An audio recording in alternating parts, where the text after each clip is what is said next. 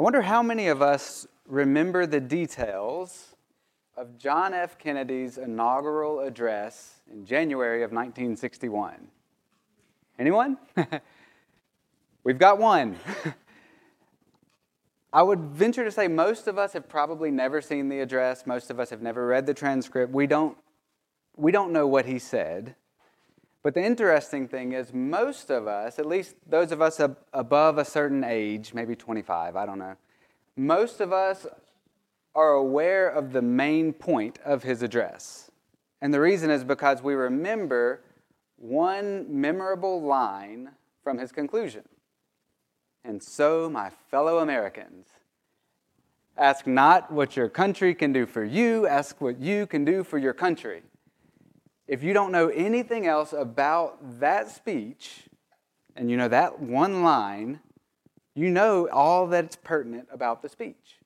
And that's what a good conclusion does. That's what a good speechwriter does. That's what a good debater does. A good writer writes a letter, makes an argument, and then condenses all of the details, all of the things that he said that he knows his audience won't remember all of, and he condenses it into one memorable thing that can be taken away from wherever they hear his message. And if you don't remember anything else, you remember this. That's what Paul did in the verses that we're about to read. This is Paul's conclusion to the book of Galatians. So all of the weeks leading up to now culminates in this one conclusion. And we're going to see Paul do the same thing that JFK did. Well, maybe vice versa. But he's going to package his whole argument into one memorable thing. And so we're going to pay attention to that today. So let's read Galatians 6:11 through 18, and then we'll talk about them. Starting in verse 11. See with what large letters I am writing to you with my own hand. It is those who want to make a good showing in the flesh, who want to force you to be circumcised, and only in order that they might not be persecuted for the cross of Christ. For even those who are circumcised do not for themselves keep the law, but they desire to have you circumcised, that they might boast in your flesh. But far be it from me to boast in anything except in the cross of the Lord Jesus Christ, by which the world has been crucified to me and I to the world. For neither circumcision counts for anything nor uncircumcision, but a new creation. And as for those who walk by this rule, peace and mercy be upon them and upon the Israel of God. From now on, let no one cause me trouble, for I bear on my body the marks of Jesus. The grace of our Lord Jesus Christ be with your spirit, brothers. Amen. The first thing that Paul said in his conclusion might seem strange to us. He said, look at the large letters that I'm using to write. I'm writing this with my own hand. Why did he say that? Well, in his time, in ancient times, it was customary. If you were writing a long letter like this, you didn't sit down and pen the whole thing with your own hand. Instead, you would dictate it. You would kind of speak stream of thought. In my mind, he's walking around with a candle, pacing back and forth in a room, and he's just talking, and his scribe is writing it. And I don't know what the setting really looked like, but what I do know is that reading the letter, the original audience would have seen from Galatians 1:1 through Galatians 6:10, the same handwriting. His scribe's handwriting would have been what they were looking at. And then in verse 11, it changes. In verse 11, the letters get bigger, the font changes, the style changes, and Paul says, I'm writing this with my own hand.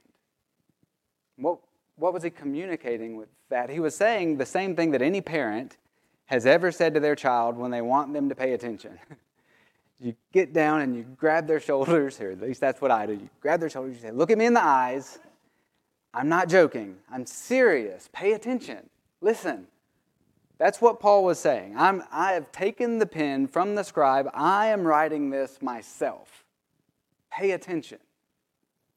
So what was it that he wanted us to pay attention to? Well, I think what we saw is two main ideas. And in all honesty, you're going to see so much overlap in these two main ideas that you could really argue that they're the same idea, and we're going to look at it from different perspectives. But we're going to call it, for the sake of clarity and so that you don't think I was lazy this week, we're going to call it two things. The first thing that we're going to pay attention to is that Paul said that his boast was only in Christ and Him crucified. And by extension, our boast should only be in Christ and Him crucified. And the second point, very closely related, like I said, a lot of overlap, is that the only assurance we can have for our salvation, the only thing we should look to for our assurance, is that we've been made a new creation. And we'll kind of tease that out as we go today. But in verse 12, Paul makes clear to his audience that the Judaizers were trying to get them to follow the law, not for their good, but for the Judaizers' good. It helped the Judaizers avoid persecution if they could boast in the flesh of the Galatians. If they could say, listen to the Jews who were persecuting the Christians, listen, we've turned those backward Galatians around. They thought it was by faith alone that they would be saved. By faith alone, they would be counted as the people of Abraham, the children of Abraham, and therefore the children of God. But we've explained to them it's not by faith alone, it's by faith and following the law. And we've fixed that confusion. And so by doing that, they could kind of keep one foot in the camp of Christianity, so to speak, in their minds, and one foot in Judaism, and avoid persecution. And so Paul was calling attention to that, but then the interesting thing is in verse 17, we see that it seems like the Judaizers were saying something similar about Paul. It seems like they would have been saying something like to the Galatians, Paul's only trying to teach you this for his good. It's for his benefit somehow.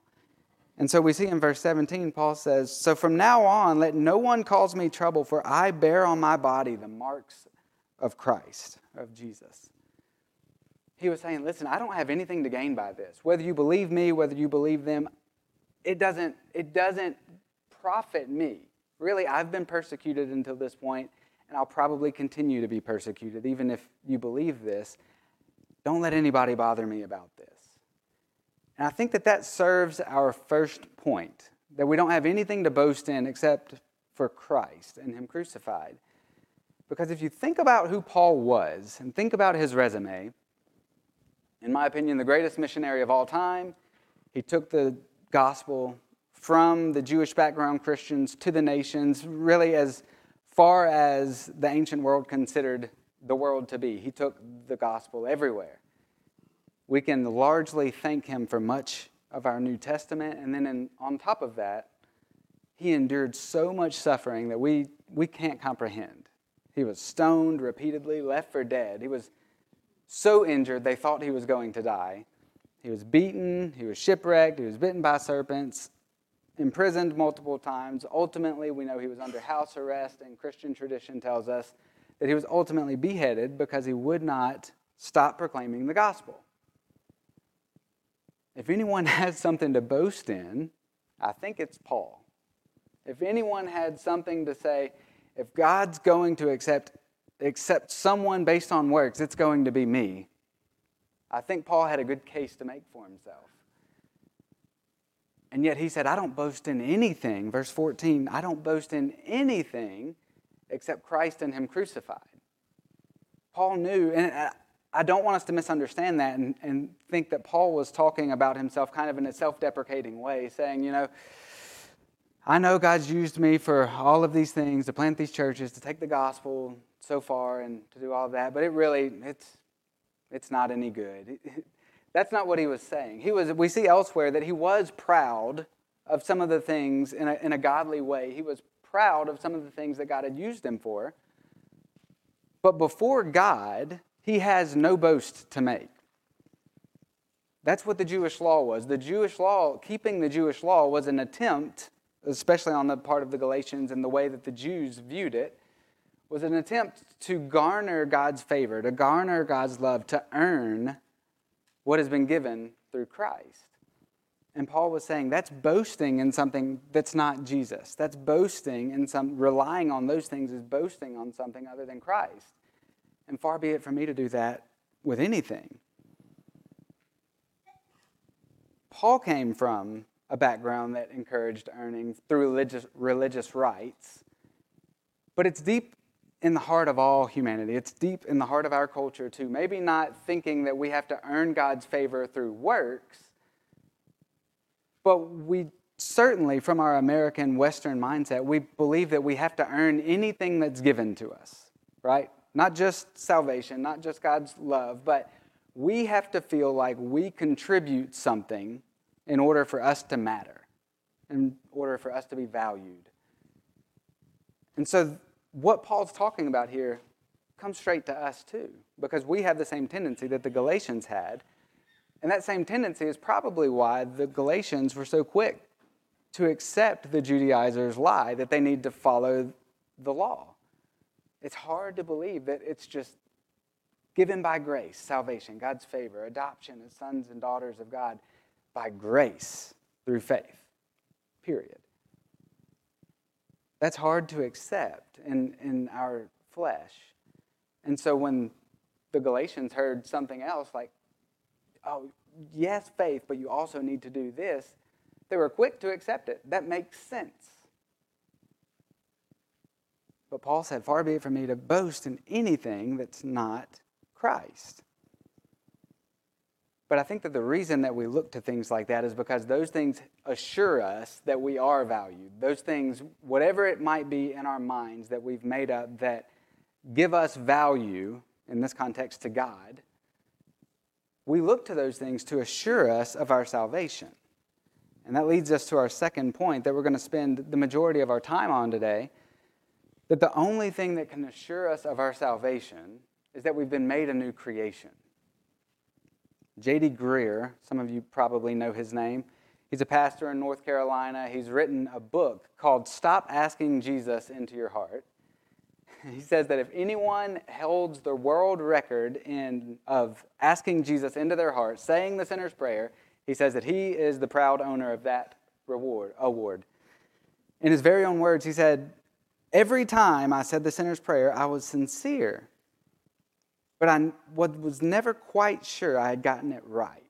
Had I really been sorry enough for my sin the first time around? Other people, when they said the sinner's prayer, they cried, but I hadn't done that. Was I really sorry, or was I just saying the words? Was that prayer a moment of total surrender, or was I holding back some? Did I really understand grace?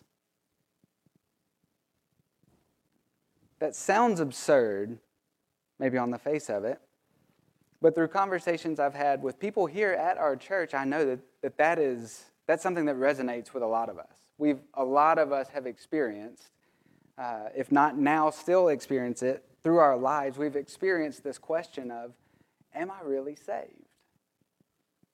And I think the reason for that is we're looking to the wrong things to assure us of our salvation. That question, am I really saved, that was at the heart of the Galatians' fear. And so they were quick to adopt something that would give them assurance, the Jewish law. They could look at that, they could point at that, they could say, I've done this, therefore I must be saved. But the Galatians struggle and J.D. Greer's struggle and some of our struggle, it comes from believing that our salvation is dependent on something other than Christ and Him crucified. It comes from boasting in something other than Christ. And so whatever it is we're looking to for the assurance of our salvation, that is the thing that we're boasting in that's not Christ and Him crucified. So while the Galatians may have believed that it was the Jewish law that would do it for them, most of us wouldn't be given to that lie. Most of us wouldn't be given to that deception. That's too far out there. We know that's wrong. But we accept a lot of other lies that are far more subtle and a lot more culturally acceptable. Maybe we're like J.D. Greer, and maybe we think it's the sinner's prayer. Maybe we ask questions like, did I get emotional enough? I didn't cry. Was I feeling sorry enough? Was I contrite enough? Was I repentant enough? The implication of all of those questions is that my salvation is determined by whether or not my sinner's prayer was said correctly. Or maybe the questions that we ask ourselves is, do I read my Bible enough? Do I pray enough? Am I tempted by sin too much? What in my life are my affections stirred enough for things of the Spirit, enough that I can feel as though I'm certain that I'm saved? Does that sound familiar to any of us. All of those things are good questions, but they're nothing more than diagnostics. They can tell us if we're healthy. Maybe they can tell us where we need to grow. Maybe they can tell us areas that we're really struggling and we need people to pray for us on. But none of that, if the answers to all of those things are yes, yes, I read my Bible, yes, I pray, yes, my affections are stirred, yes, yes, yes, across the board, none of those yeses determine if you're saved. And if we think that they are, we're boasting in something that's not Christ. We need to be assured because we've been made a new creation. And we're going to talk about what that means in just a minute. But what I want to point out is the answer to all of those questions. They all lie in a little bit differently in all of our minds. But the truth is that if we have an answer to that, like this is how much I should read my Bible if I want to feel like God loves me and accepts me and cares for me, or this is how much I should pray, or this is how much is an acceptable amount of temptation to feel versus a not acceptable amount of temptation? How many times have I fallen back into the same sin? The answers to all of those questions that determine, yes, I can be confident that I'm saved, or no, I can't, they are all subjective. All of those answers are in your own mind, and you've made them all up because you haven't found them in Scripture. And so what those questions do is one of two things. It'll either inspire pride because you have excelled and exceeded your own minimum expectations. And from that point, you can look down and evaluate everyone else and see if they measure up to our own expectations that we have set for them. Or, what is, I think, equally as common, or maybe even more common, those types of questions and those standards that we make up in our own mind lead us to an anxiety-ridden life of wondering, does God accept me? Does God love me? Does God really care for me the way that a father cares for his child? If the answer is on anything else other than Christ and Him crucified, we're going to realize that we don't measure up. And so our assurance has to come from Christ and Him crucified. So then the question becomes, because here we see in verse 15 that Paul says, neither circumcision counts for anything nor uncircumcision, but only a new creation. So that's the question that matters. How do we know that we've been made into a new creation? Turn with me to John 3. Most of us are familiar with this conversation. Jesus is having this conversation with Nicodemus, and Nicodemus is asking him, or Jesus is telling him about how to get into the kingdom of heaven. And so we're going to hear Jesus' answer, and we're going to see a few key phrases, or two key phrases. One is born again, and we'll see that in the very first sentence, verse 3. I know some of you are still turning there. We're not going to read further than this first verse initially, but truly, truly, I say to you, unless a person is born again, he cannot see the kingdom of God. When you hear that term, we're going to keep reading, but when you hear that term, unless a person is born again, or you hear have eternal life, I want you to think is made a new creation. Because when you're born again, you are made a new creation. When you receive eternal life, you are made a new creation. When you receive the Holy Spirit, made a new creation. It's all the same idea, okay? So starting in verse 3, Jesus answered him, truly, truly, I say to you, unless one is born again or made a new creation, he cannot see the kingdom of God. And Nicodemus said to him, how can a man be born when he is old? Can he enter a second time into his mother's womb and be born? And Jesus answered him, truly, truly, I say to you, unless one is born of the water and the Spirit, he cannot enter the kingdom of God. That which is born of flesh is flesh, and that which is born of spirit is spirit. Do not marvel that I said to you that you must be born again. The wind blows where it wishes, and you hear its sound, but you don't know where it comes from or where it's going. So it is with everyone who is born of the Spirit. And Nicodemus said to him, how can these things be true? And then I want us to all skip down to verse 14. This is Jesus' answer to that. How can these things be true? And Jesus said, and as Moses lifted up the serpent in the wilderness, so the Son of Man must be lifted up, that whoever believes in him may have eternal life. For God so loved the world that he gave his only Son, that whoever believes in him should not perish, but have eternal life. Jesus said that whoever believes in him should not perish, but be made a new creation. That's what Paul said is the only thing that matters. Have you been made a new creation? What did Jesus say is the prerequisite, the only prerequisite to being made a new creation? If you believe in Jesus, then you have been made a new creation, and that is the assurance of our salvation. Not the good things that we do, not the feelings that we feel, not the emotions. Jesus' promise that everyone who believes in him will be saved. Those people will receive the Holy Spirit. Those people will be born again. That is our assurance.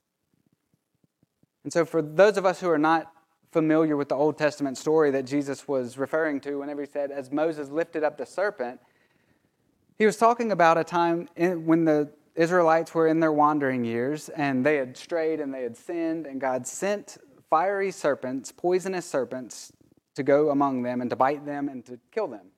And so as they began crying out to God, asking for his mercy, he told Moses to fashion a bronze serpent, hold it up in the sky, and that everyone who looked at it would be healed. Their lives would be restored.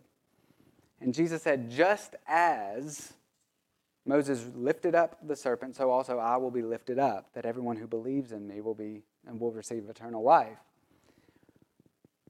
How did the Israelites know that looking at that serpent was going to heal them? God promised it, right? They didn't have anything else. They weren't doing anything. God said, if you look at this serpent, I will give you physical healing and physical life.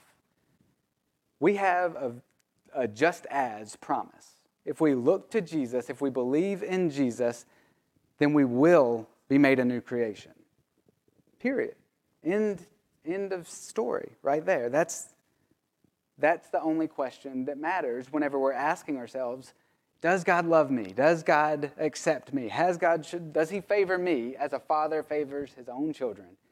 The question is not what do I do to earn that? Because any of those answers would be boasting in something that's not Jesus. The question is, did Christ die for me and rise for my justification? And has God promised me that if I look to him and believe in him, that he will make me a new creation? And the answer to that is yes. And so the only question that remains is, do I believe in Jesus? And if the answer is yes, then I can trust God to fulfill his promise. So flip with me, if you don't want to turn, the words will be on the screen. But what does it mean to believe in Jesus? Surely that's more than just an intellectual assent. In Acts 2, we see Peter kind of give a truncated explanation of what it means to believe in Jesus. So I think it's important. We're not going to dive too deeply into this. But in Acts 2, 38 and 39, Peter's just presented the gospel, and his hearers at Pentecost, the Bible says they were cut to the heart, and they said, what must we do? And this was Peter's response. Peter said to them, repent and be baptized, every one of you, in the name of Jesus Christ for the forgiveness of your sins, and you will receive the gift of the Holy Spirit. For the promise is for you and for your children and for all who are far off, everyone whom the Lord our God calls to himself. To believe in Jesus means, one, to acknowledge and to believe who he is who he says he is. We can often read over and skim over the word Christ as though it doesn't have much. It's like a last name for Jesus, but that's his title. He's the Messiah. He's the Savior. He's the Lord. He's the eternal Word made flesh. He is God.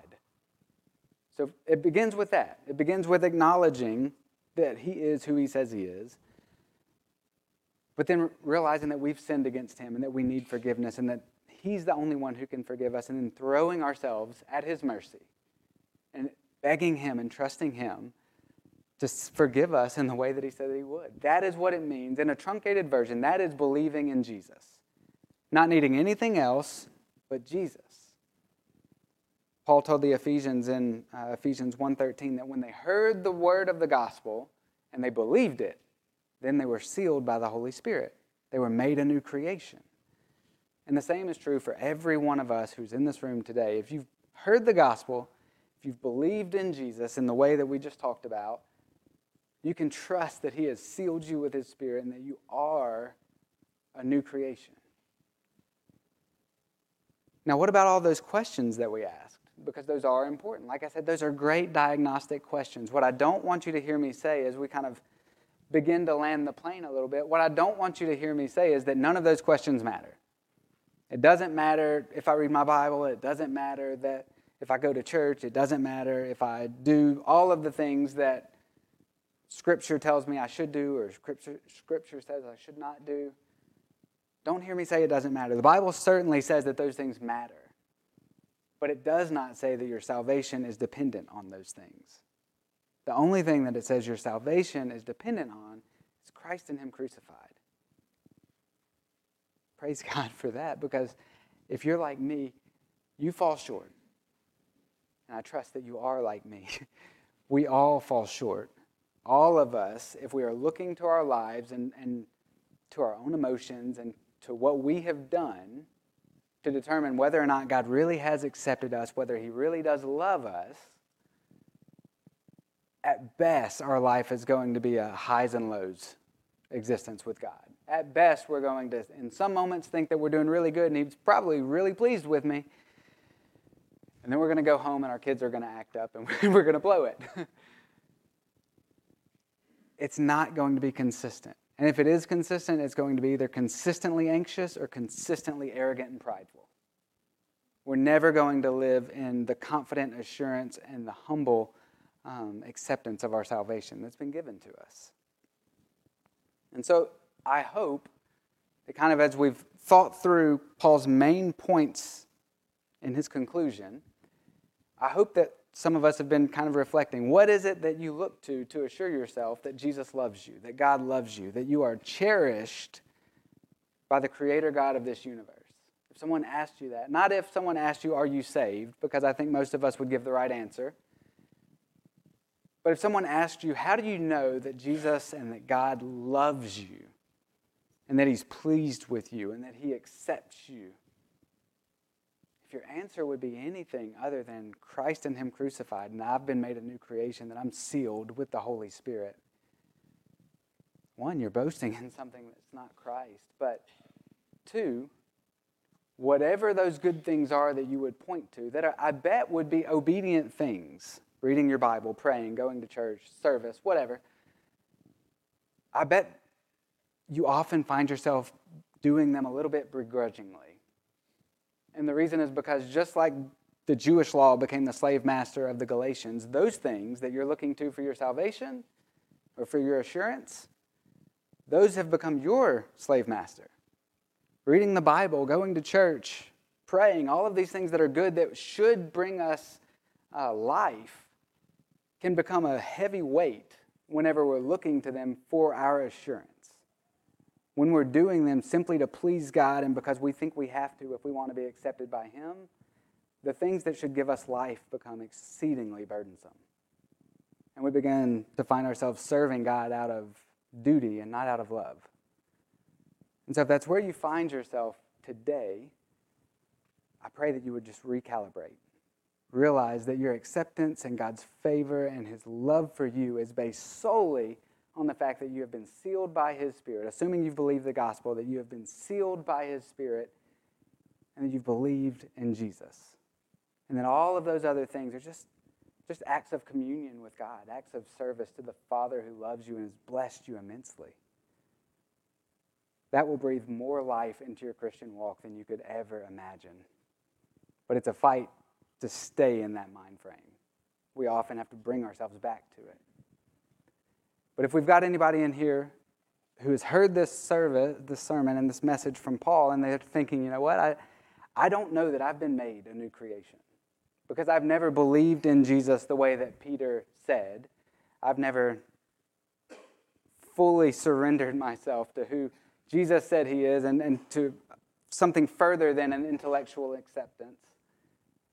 I've never repented of my sins. I've never trusted and followed him and trusted that Jesus is the only way that I will ever please God. Then I urge you to put that burden down In the same way that Paul urged the Galatians to put down the burden of the Jewish law and said that it's for freedom that Christ has set us free. Stand firm, therefore, in freedom. I would encourage you, it's for freedom that Christ has come to set you free. To put down the burden of living the good life and hoping that you please God whenever it comes that time to stand before Him. And instead to trust that Jesus has done it for you. Jesus said, "Come to me, all who labor and who are heavy laden, and I will give you rest." He said, His yoke is easy, His burden is light. So I urge you, if you haven't done that, do it today. And if you're asking yourself, what do I need to do? I echo Peter's words.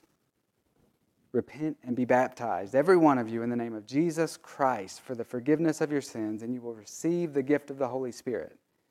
For the promise is to you and for your children and for all who are far off, everyone whom the Lord has called to Himself. If you've heard this message of the gospel, you've been called to Jesus. I urge you to respond rightly, and if you do, I hope you'll tell somebody about it. I hope you'll step into the light with your new relationship with Jesus. That is the message of Galatians. That there's nothing you can do, and that the only assurance you have, that any of us have, that we stand right before the God of the universe, and that He loves us, and that He accepts us, and that we are not just servants of His, but we are children of His. The only assurance we have of that is that we've been made a new creation by faith in Jesus Christ. That's the whole book of Galatians. Praise God. Let's pray. Father God, thank you so much for saving us despite ourselves, for showing us grace that we don't deserve.